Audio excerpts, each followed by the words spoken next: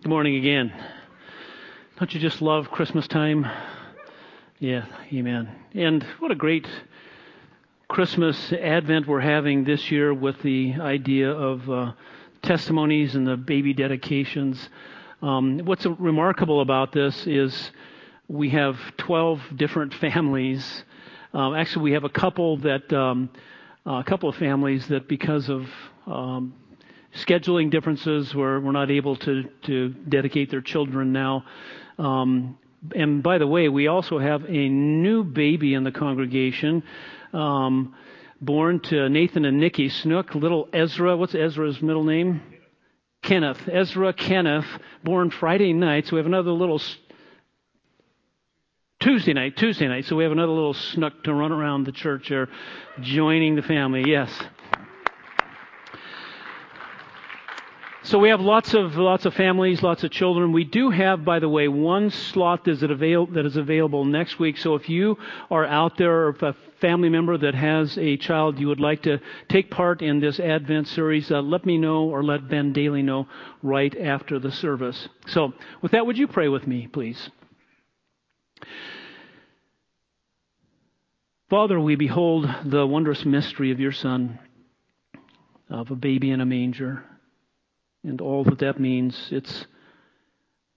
We could spend not 4 weeks, but 40 weeks studying and trying to plumb the depths of what this all means to us. And you've given us 4 weeks to prepare ourselves to welcome Christ into this world and to look forward to Him coming again. And so we pray, Father, that this morning you would help us set the stage in a way that we would understand the mystery that we're talking about in Christ our Lord. So we come to you clothed in the righteousness of God, praying the ministry of your Holy Spirit through your word. And we ask these things in Jesus' name. Amen. Aren't babies great? I mean, babies are wonderful. I love babies. I think you can tell I love babies, but we love to have babies around because they mean life, don't they? I mean, there's new life in the church. There's new life in families. It's not just the propagation of the species, but God makes human beings in His image, and their lives, even as they're born, are a great mystery. The mystery of babies is remarkable when you think about it. There is great joy at birth announcements, right? And learning that you have a family member, whether it's a child or a brother or sister they're expecting. And those announcements have become kind of creative in some ways. 2 years ago at Christmas time, we were at our house opening presents, and our daughter gave us a present. It was made out to Mom and Dad. And we opened it up, and there was this little baby T-shirt in there. And we're going, what is... Oh, that's what this means. That was their way of telling us that a baby was on the way. And it's wonderful to have those creative ways of letting people know that a baby is coming. Or the gender reveal parties, if you've ever been to them, those can get really wacky and really amazing. And people can be very creative because there's such joy involved in the announcement of a baby coming into this world. There is great joy in the announcement of the birth.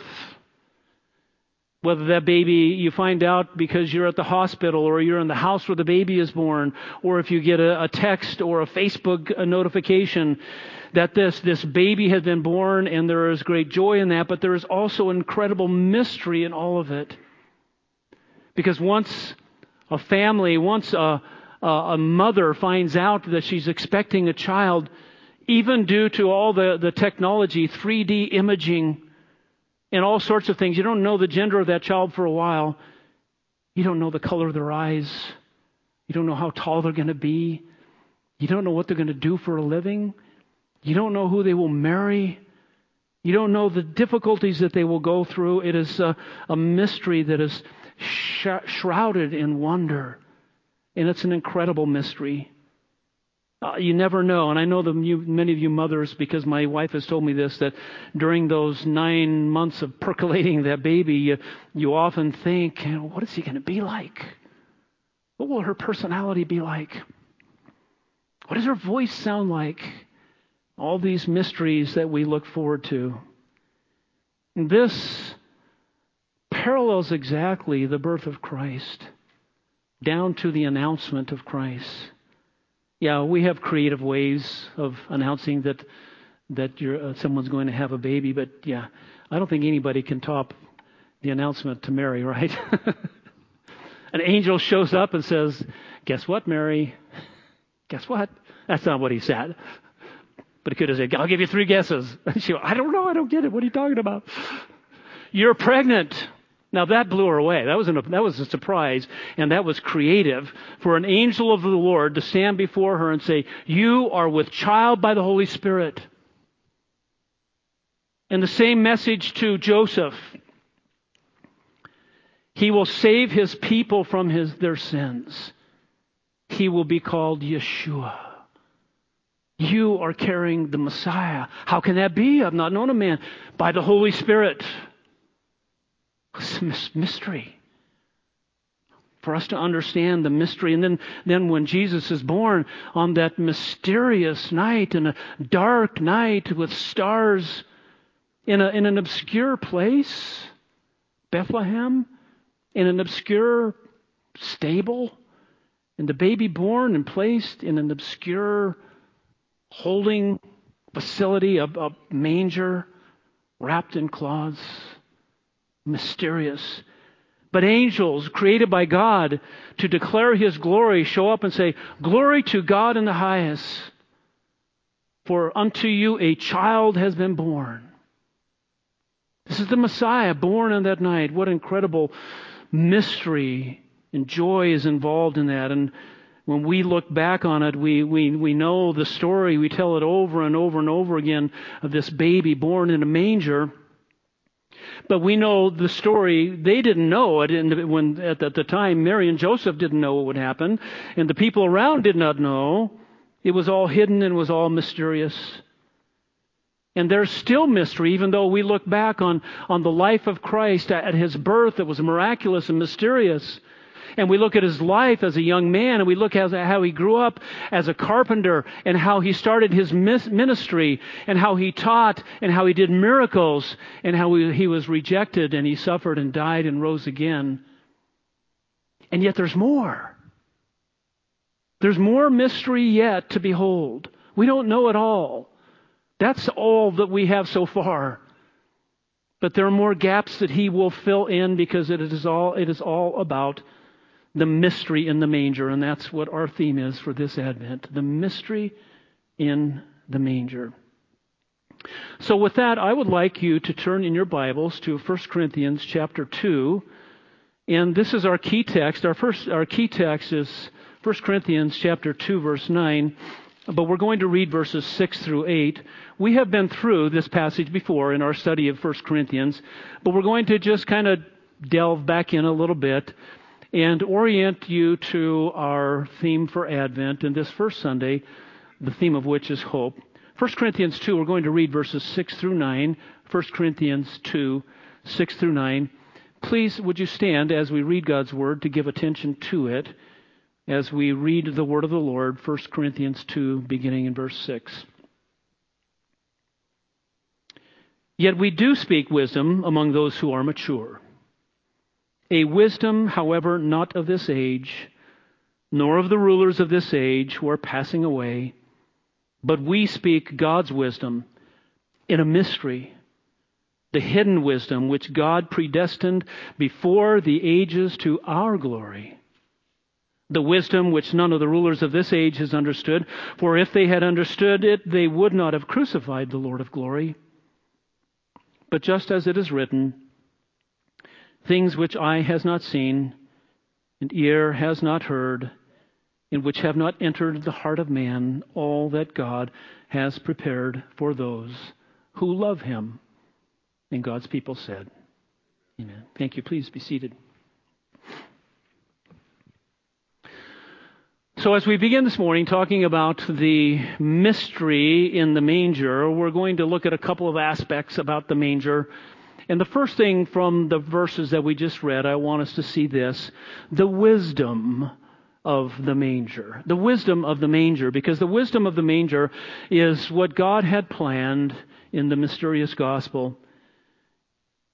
We saw in verse 6, Paul said, we don't speak wisdom to fools of this earth. We speak wisdom among the mature, to believers, because you are the ones who understand that. And he has said to the Corinthians, the wisdom of this world is foolishness. But we speak to you a wisdom that you know because you know Christ. And it's a wisdom not of this age, nor of the rulers of this age who are passing away. But we speak God's wisdom in a mystery, the hidden wisdom which was predestined before the ages to our glory. God's wisdom is eternal. The wisdom of God is eternal. It is lasting. It is timeless. God's wisdom is predestined before the ages of the earth. This is in contrast to the wisdom of the world. He says that wisdom is passing away. We have all sorts of wisdom that the world wants to tell us. This is what's right. This is what's wrong. This is what's true. This is what's false. You know what? It's not wisdom. It's foolishness. Most of it. Christ is the wisdom of God. And the wisdom of this world, as he says, it's just passing away. And you've all known things that you've heard that were trendy or popular, or things that came up years ago and it was a big thing for a while.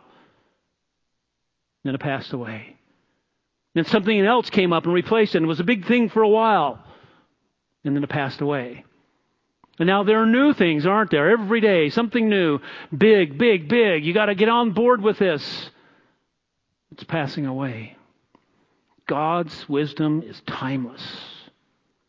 Second of all, God's wisdom is mysterious. We speak God's wisdom in a mystery. The word mystery the Greek word means something that was hidden and is now been revealed. And Paul says it was hidden, but it was revealed in the Lord of glory that they crucified. Why was it so mysterious? Why did they not understand it? It was a mystery because the Jews didn't understand the Messiah. They wouldn't understand that the Messiah would be born in Bethlehem. They didn't understand when Jesus appeared on the scene. You come from where? Nazareth? Does any good thing come out of Nazareth? They didn't understand that he was son of a carpenter. You're son of a what? You're claiming to be the son of God? You're a carpenter? You're just a mere man? Plus, we know about that tenuous relationship between your mother and your father. That word has gotten around. And they could never have understood that this man who claimed to be the Son of God had humbled himself as God coming into the world. They didn't understand that. If he'd be born in an obscure place called Bethlehem, in a stable and laid in a manger, he would be a baby. They did not understand, it was mysterious to them, that they would one day reject him. That they would one day crucify him and put him to death. They didn't understand that mystery. They didn't understand that this was the wisdom of God. This was the plan of God. A baby. Made no sense to them. Made no sense that Messiah would suffer and die. The baby in the manger is wisdom inverted, because when we think of wisdom in the world, we think of people who have knowledge, people who have power, people who have prestige, they have position, politicians, celebrities, professors, lawyers, doctors, people with money, influencers. That's where wisdom comes from. We even get caught up in it sometimes. But the true wisdom is inverted, and it's on a baby in a manger. It's mysterious, but it's timeless, but it is the wisdom of the ages. It is the wisdom of God. The rulers of this age are confounded by the baby, because the wisdom of the rulers of this age are the people that fact check everyone, the people that that dispense wisdom, the people who tell you because they're billionaires or because they hold office, this is what's true, this is what you should think, this is what you should believe. It's all passing away, all of it. But the wisdom of the baby is mysterious. And it's the topsy-turvy of the principle of the kingdom of God. What's up is down. What is first is last. What is lowly is elevated. God humbles himself to be a man even to the point of death, even to the point of death on a cross. And to them, that was foolishness. This is the wisdom of God. Because God's wisdom is the gospel. That is the wisdom of God. It is the gospel. And Paul talks through in several places in his letters. The mystery, when he talks about mystery, he's always talking about the mystery of the gospel. That God came into the world. That God died. He suffered and died to be a sacrifice for our sins. And he rose from the dead. It was all mysterious and no one understood it. That he would die for the sins, not just of a nation, but the sins of the world. So that Jew and Gentile and all people could come to faith in him. And he opened the door wide to any who would believe. And that is the wisdom which none of the rulers of this age had understood, he said. For if they had understood it, they would not have crucified the Lord of glory. And who is the Lord of glory? The baby. The baby is God's wisdom. The baby is the Lord of glory. They didn't understand it. It was mysterious. And it was hidden from them. Because God planned it that it would be made known to those who have ears to hear and eyes to see. So the wisdom of the manger is all of this obscurity and lowliness and humility. It's what God elevates.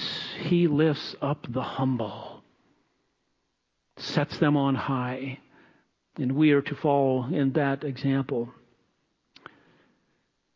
But we want to delve more into the mystery aspect of this. The mystery of the manger is our second point here. As we go on to look at verse 9 in 1 Corinthians 2, the mystery of the manger, this mystery that was hidden is now revealed. And we come to our key verse for Advent, which is 1 Corinthians 2:9, which says this, "But just as it is written, things which eye has never seen, and ear has not heard, and which have not entered the heart of man, all that God has prepared for those who love him." He just talked about the mystery of the gospel, the mystery of the wisdom of God. And then he says, we've never seen, we've never heard, we've never even imagined all that God has prepared for those who love him. We can't even begin to imagine all that he has for us. We've never seen it. We've never heard it. We've never dreamed it up. It's too much for us. It is beyond our wildest imaginings, and yet it is ours because of the baby and the mystery in the manger. This reminds me of Ephesians 3:20 and 21 that says, "Now to him who is able to do far more abundantly beyond all that we could ask or think, according to the power that works within us, to him be the glory in the church and in Christ Jesus to all generations forever and ever. Amen." Sit down. Wow. We can't even begin to understand. We haven't heard of anything. We haven't seen of anything. We haven't imagined enough. Even the blessings that we have today, we don't even fully understand them, I don't think. We just devoted a whole day to understanding the blessings that God has given to us. It's called Thanksgiving. And it's a good thing for us to do that because we talk about the things that we're thankful for, our children and our family and our parents and our brothers and sisters. We're thankful for our church. We're thankful that we live in a country like this for clothing and shelter. We're thankful for our salvation in Christ. But even in all of those things, and don't get me wrong, we're short-sighted. We don't really understand any of those things. We don't really understand them fully. We haven't seen it. We haven't heard it. We haven't imagined all that God has prepared for those who love Him. One of my favorite verses in all of the Bible is in 1 Corinthians, all of Ephesians 1. And one of the things that he says, you hear me say it often, He has blessed us with every spiritual blessing in the heavenly places. Do you know what that means? Neither do I. I don't understand it. I've spent decades pondering it, memorizing it, meditating on it, quoting it back to myself. I don't understand it. How can we be given every spiritual blessing in the heavenly places and we have them? We have it now. What does that mean? What are they? It's mysterious. It's inconceivable. It's unimaginable. It is incomparable. Not only heaven, but even the blessings of this life, we don't even understand how deep and how wonderful they are, all found up in this mysterious little bundle of joy in a manger. That's what He's given to us. Paul, looking back on that, Isaiah was looking forward to the coming of Messiah. And one of the key Advent texts is Isaiah 9, verse 2. In Isaiah 9, verse 2, Isaiah says this, and he's talking to a nation that is undergoing the discipline of the Lord, and they are in darkness. He says, the people, God's people, who walk in darkness will see a great light. There's hope. There's more. There's something better besides this darkness that they're in. Those who live in a dark land, the light will shine on them. There was no light for them at this time. They were in darkness, but they were given hope by Isaiah. Light is so important. Even now, this is the darkest part of the year. And the lights of Christmas are driven from verses like these. And we put up the lights and they bring us this comfort and this joy and this sense of solace and this peace and this tranquility of celebrating Christmas and seeing lights in the darkness. And it adds to this wonderful mystery of Christmas. And so when Isaiah wrote this, people were looking forward and they didn't have much to hope in. And at the time of the birth of Christ, there was great expectation in the land of Israel because it was the fullness of time, because it was the appointed time. And there was a messianic hope in the land at that time. They had been in exile, the nation of Israel had. They had returned to the land, and for many years they had languished and were now under occupation by Roman armies. Where is Messiah? Where is He? Where is our deliverer? They were looking forward to Him.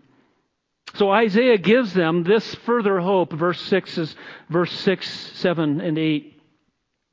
For a child will be born to us, a son will be given to us, and the government will rest on His shoulders. Where is the hope? A baby's going to be born. Where is the light? The baby is coming. The government will rest on His shoulders. His name will be called, here's His name, Wonderful Counselor, Mighty God, Eternal Father, Prince of Peace. That's easy to understand, right? That's what the baby's called, those four things. Is that easy to understand? I find it very mysterious myself. I've read lots of commentaries over the years, and everybody's got a different idea. It's part of the mystery. There's a baby with four names, right? How does that work? Oh, what a lovely baby. What's his name? We named him Wonderful Counselor, Mighty God, Eternal Father, Prince of Peace. What?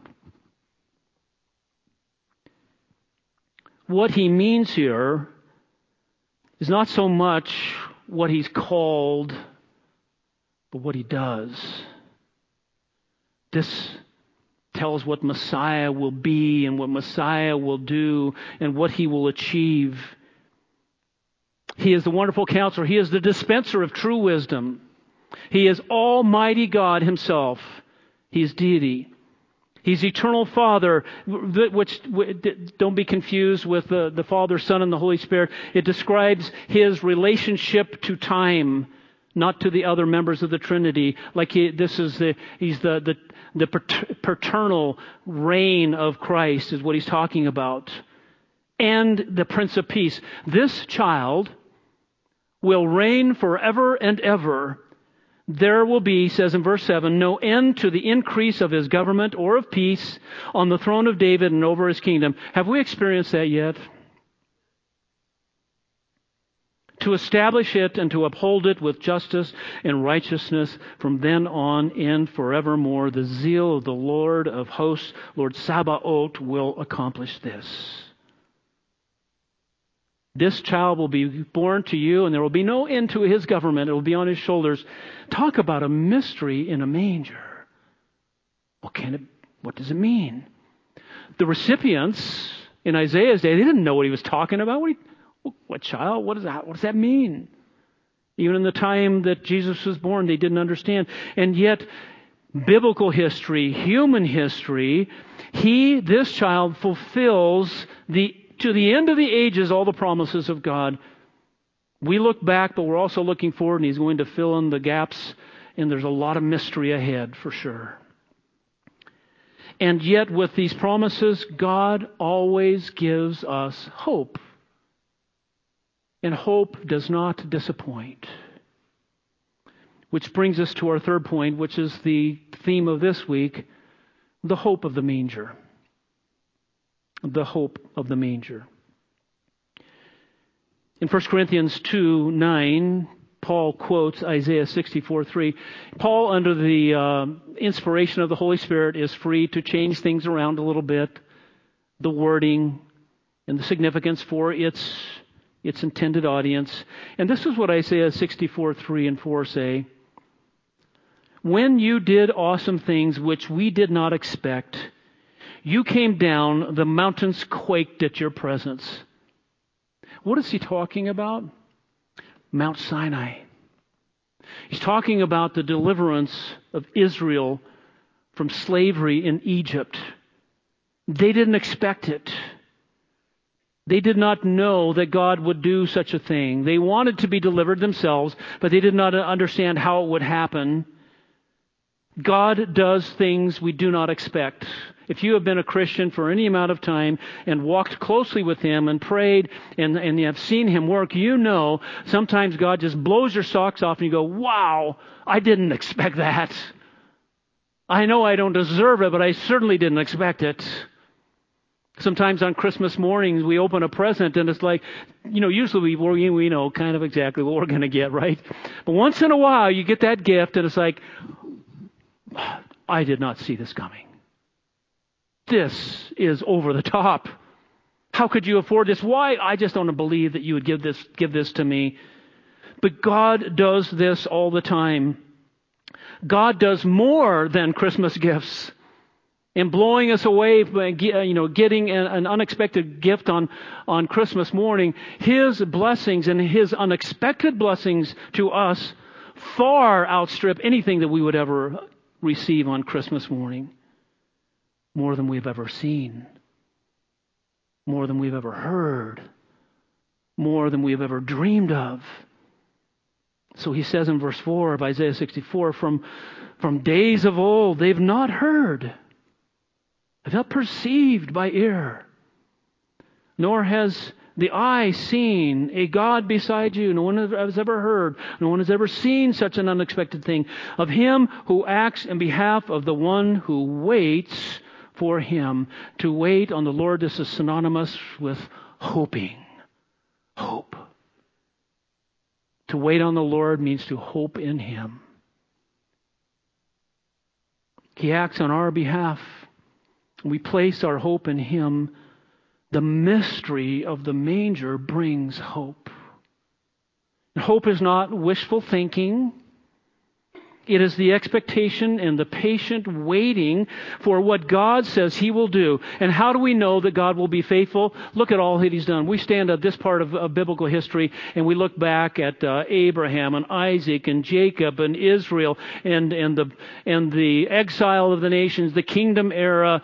And we look at Jesus born, His life, death, and resurrection. We look back on it, we can say, God has been incredibly faithful to fulfill His word. What more is there? We have hope, and our hope is confident, and we wait in expectation for what is next, because hope does not disappoint. There is still more mystery for us to discover. And it's all wrapped up in a baby born in a manger. It's a mystery. Here's some final lessons for us to prepare us for the rest of Advent season and Christmas. Number one, prepare yourself for Advent. Prepare yourself for Christmas. If I were to ask you, are you ready for Christmas? Well, what's the first thing you think of? Most people would say, well, let's see, am I ready? Got my shopping done? Got my decorations up? Got my baking done? Yeah, I'm ready. But that's not what we're talking about. The line to the great hymn, Joy to the World, let every heart prepare Him room. Your heart. Room for Messiah, room for Him to live in you, room for you to grow in an understanding of Him. We prepare our hearts as well as our houses. But sometimes we prepare the house and we forget to prepare the heart. In the end, it's not about preparing for a one-day holiday, because what's going to happen to that holiday? December 26th comes, and it's over with. Preparing for Advent, preparing for Christmas is preparing for the rest of our life, preparing that Christ is coming again, because we're looking back on the first Advent and we should be looking forward to the second Advent, and we should be preparing ourselves. We should be preparing ourselves for that day. The next 4 weeks should be a time, I think, of accelerated growth as a Christian, growing deeper in the mysteries of Christ, going further up and further into our relationship with Him. And to help you with that, I encourage you between now and Christmas, read Luke 1 and 2. Read Luke chapters 1 and 2. Read them repeatedly and look at the mystery and look at the plan and look at the wisdom and look at the story that God unfolds for you, for us, all that He has prepared for you, that you might have eyes to see and ears to hear, to imagine and to adopt all the blessings that are yours. Second of all, be the light that shines in darkness. Isaiah 9 says, the people have seen a great light. But you know what Jesus says? You are the light of the world. You are the light of the world. Let your light shine before men in such a way that they may see your good works and glorify your Father who is in heaven. Yes, of course, Jesus fulfilled. He was the light of the world, and he fulfilled that. But then He went away, and He's given us the task. We have the stewardship of being that light now, because Christ lives in us. The Holy Spirit lives in us, and we are to let that light shine before our neighbors and the world. Do we live in a dark world? Yes. Seems like it's getting darker and darker. It's like the dimmer switch. Someone is just turning it down slowly, and the world seems to be getting darker and darker and darker. Let your light shine, the light of the gospel. So pray for people that need the light, that need hope. Maybe they're coworkers, maybe they're friends from years ago you went to high school with and you've never even seen them for years. Pray for people that need Christ, and pray for opportunities with your neighbors. We have testimonies every Sunday. We're going to hear from people about what God is doing in their life. And this is a wonderful thing. But in many ways, they're preaching to the choir, are they not? We expect this, that, oh, how wonderful what God is doing, and I want to denigrate that in any way. But all of us should be sharing our testimony and the hope that is within us everywhere we go. And pray for those opportunities. Pray for just little opportunities to tell someone about, hey, I believe in Christ. This is why I celebrate Christmas. It might be a conversation opener, but that is a brief testimony of Christ. Third, dedicate your family to giving as you have received. Dedicate your family to giving as you have received. Jesus said, from everyone who has been given much, much will be required. How much we've been given? Eye has not seen, ear has not heard. We haven't even imagined. We've been blessed with every spiritual blessing in the heavenly places. He has given us much, and He requires that we give back. So much of Christmas for children, and I understand that this is the cultural holiday of Christmas, and I think it's great fun to celebrate Santa and all of those, but just think about it, and I think you'll agree with me, much of what Christmas has for children is about me, isn't it? What do you want for Christmas? What are you going to get? I want this. I'm going to get this. And we create these expectations of all that they're going to get, where Christ also said it is more blessed to give than to receive. Do you want your children to understand what true joy is and what blessings are? That giving is part of the Christian life? So find a way to teach your children to give. Set aside some resources, maybe a day during Advent, maybe some money, maybe some of their allowance money, or maybe you have some money you've been saving for something else, and you're going to tell your children, hey, we're going to take that $300 and we're going to pray for someone. We're going to pray that God would bring someone into our life that we can give them a day of work, or we can give them that hundreds of dollars, or that $30 or that $15, because we want to learn to give. Pray for God to show your family someone who needs your help. Number 2, someone who needs hope. And number 3, someone who needs the light of the mysterious manger. If you get your kids involved in praying for something like that, guess what's going to happen? They're going to go, Mom, guess what? This is it. This is what we've been praying for. We met this guy at the store. God will answer that prayer. I am sure of it. You can do it with your grandkids, or if you have kids, do it with them. But we want to make Advent and Christmas a time to give rather than just a time to receive. Because we have been given the greatest gift of all.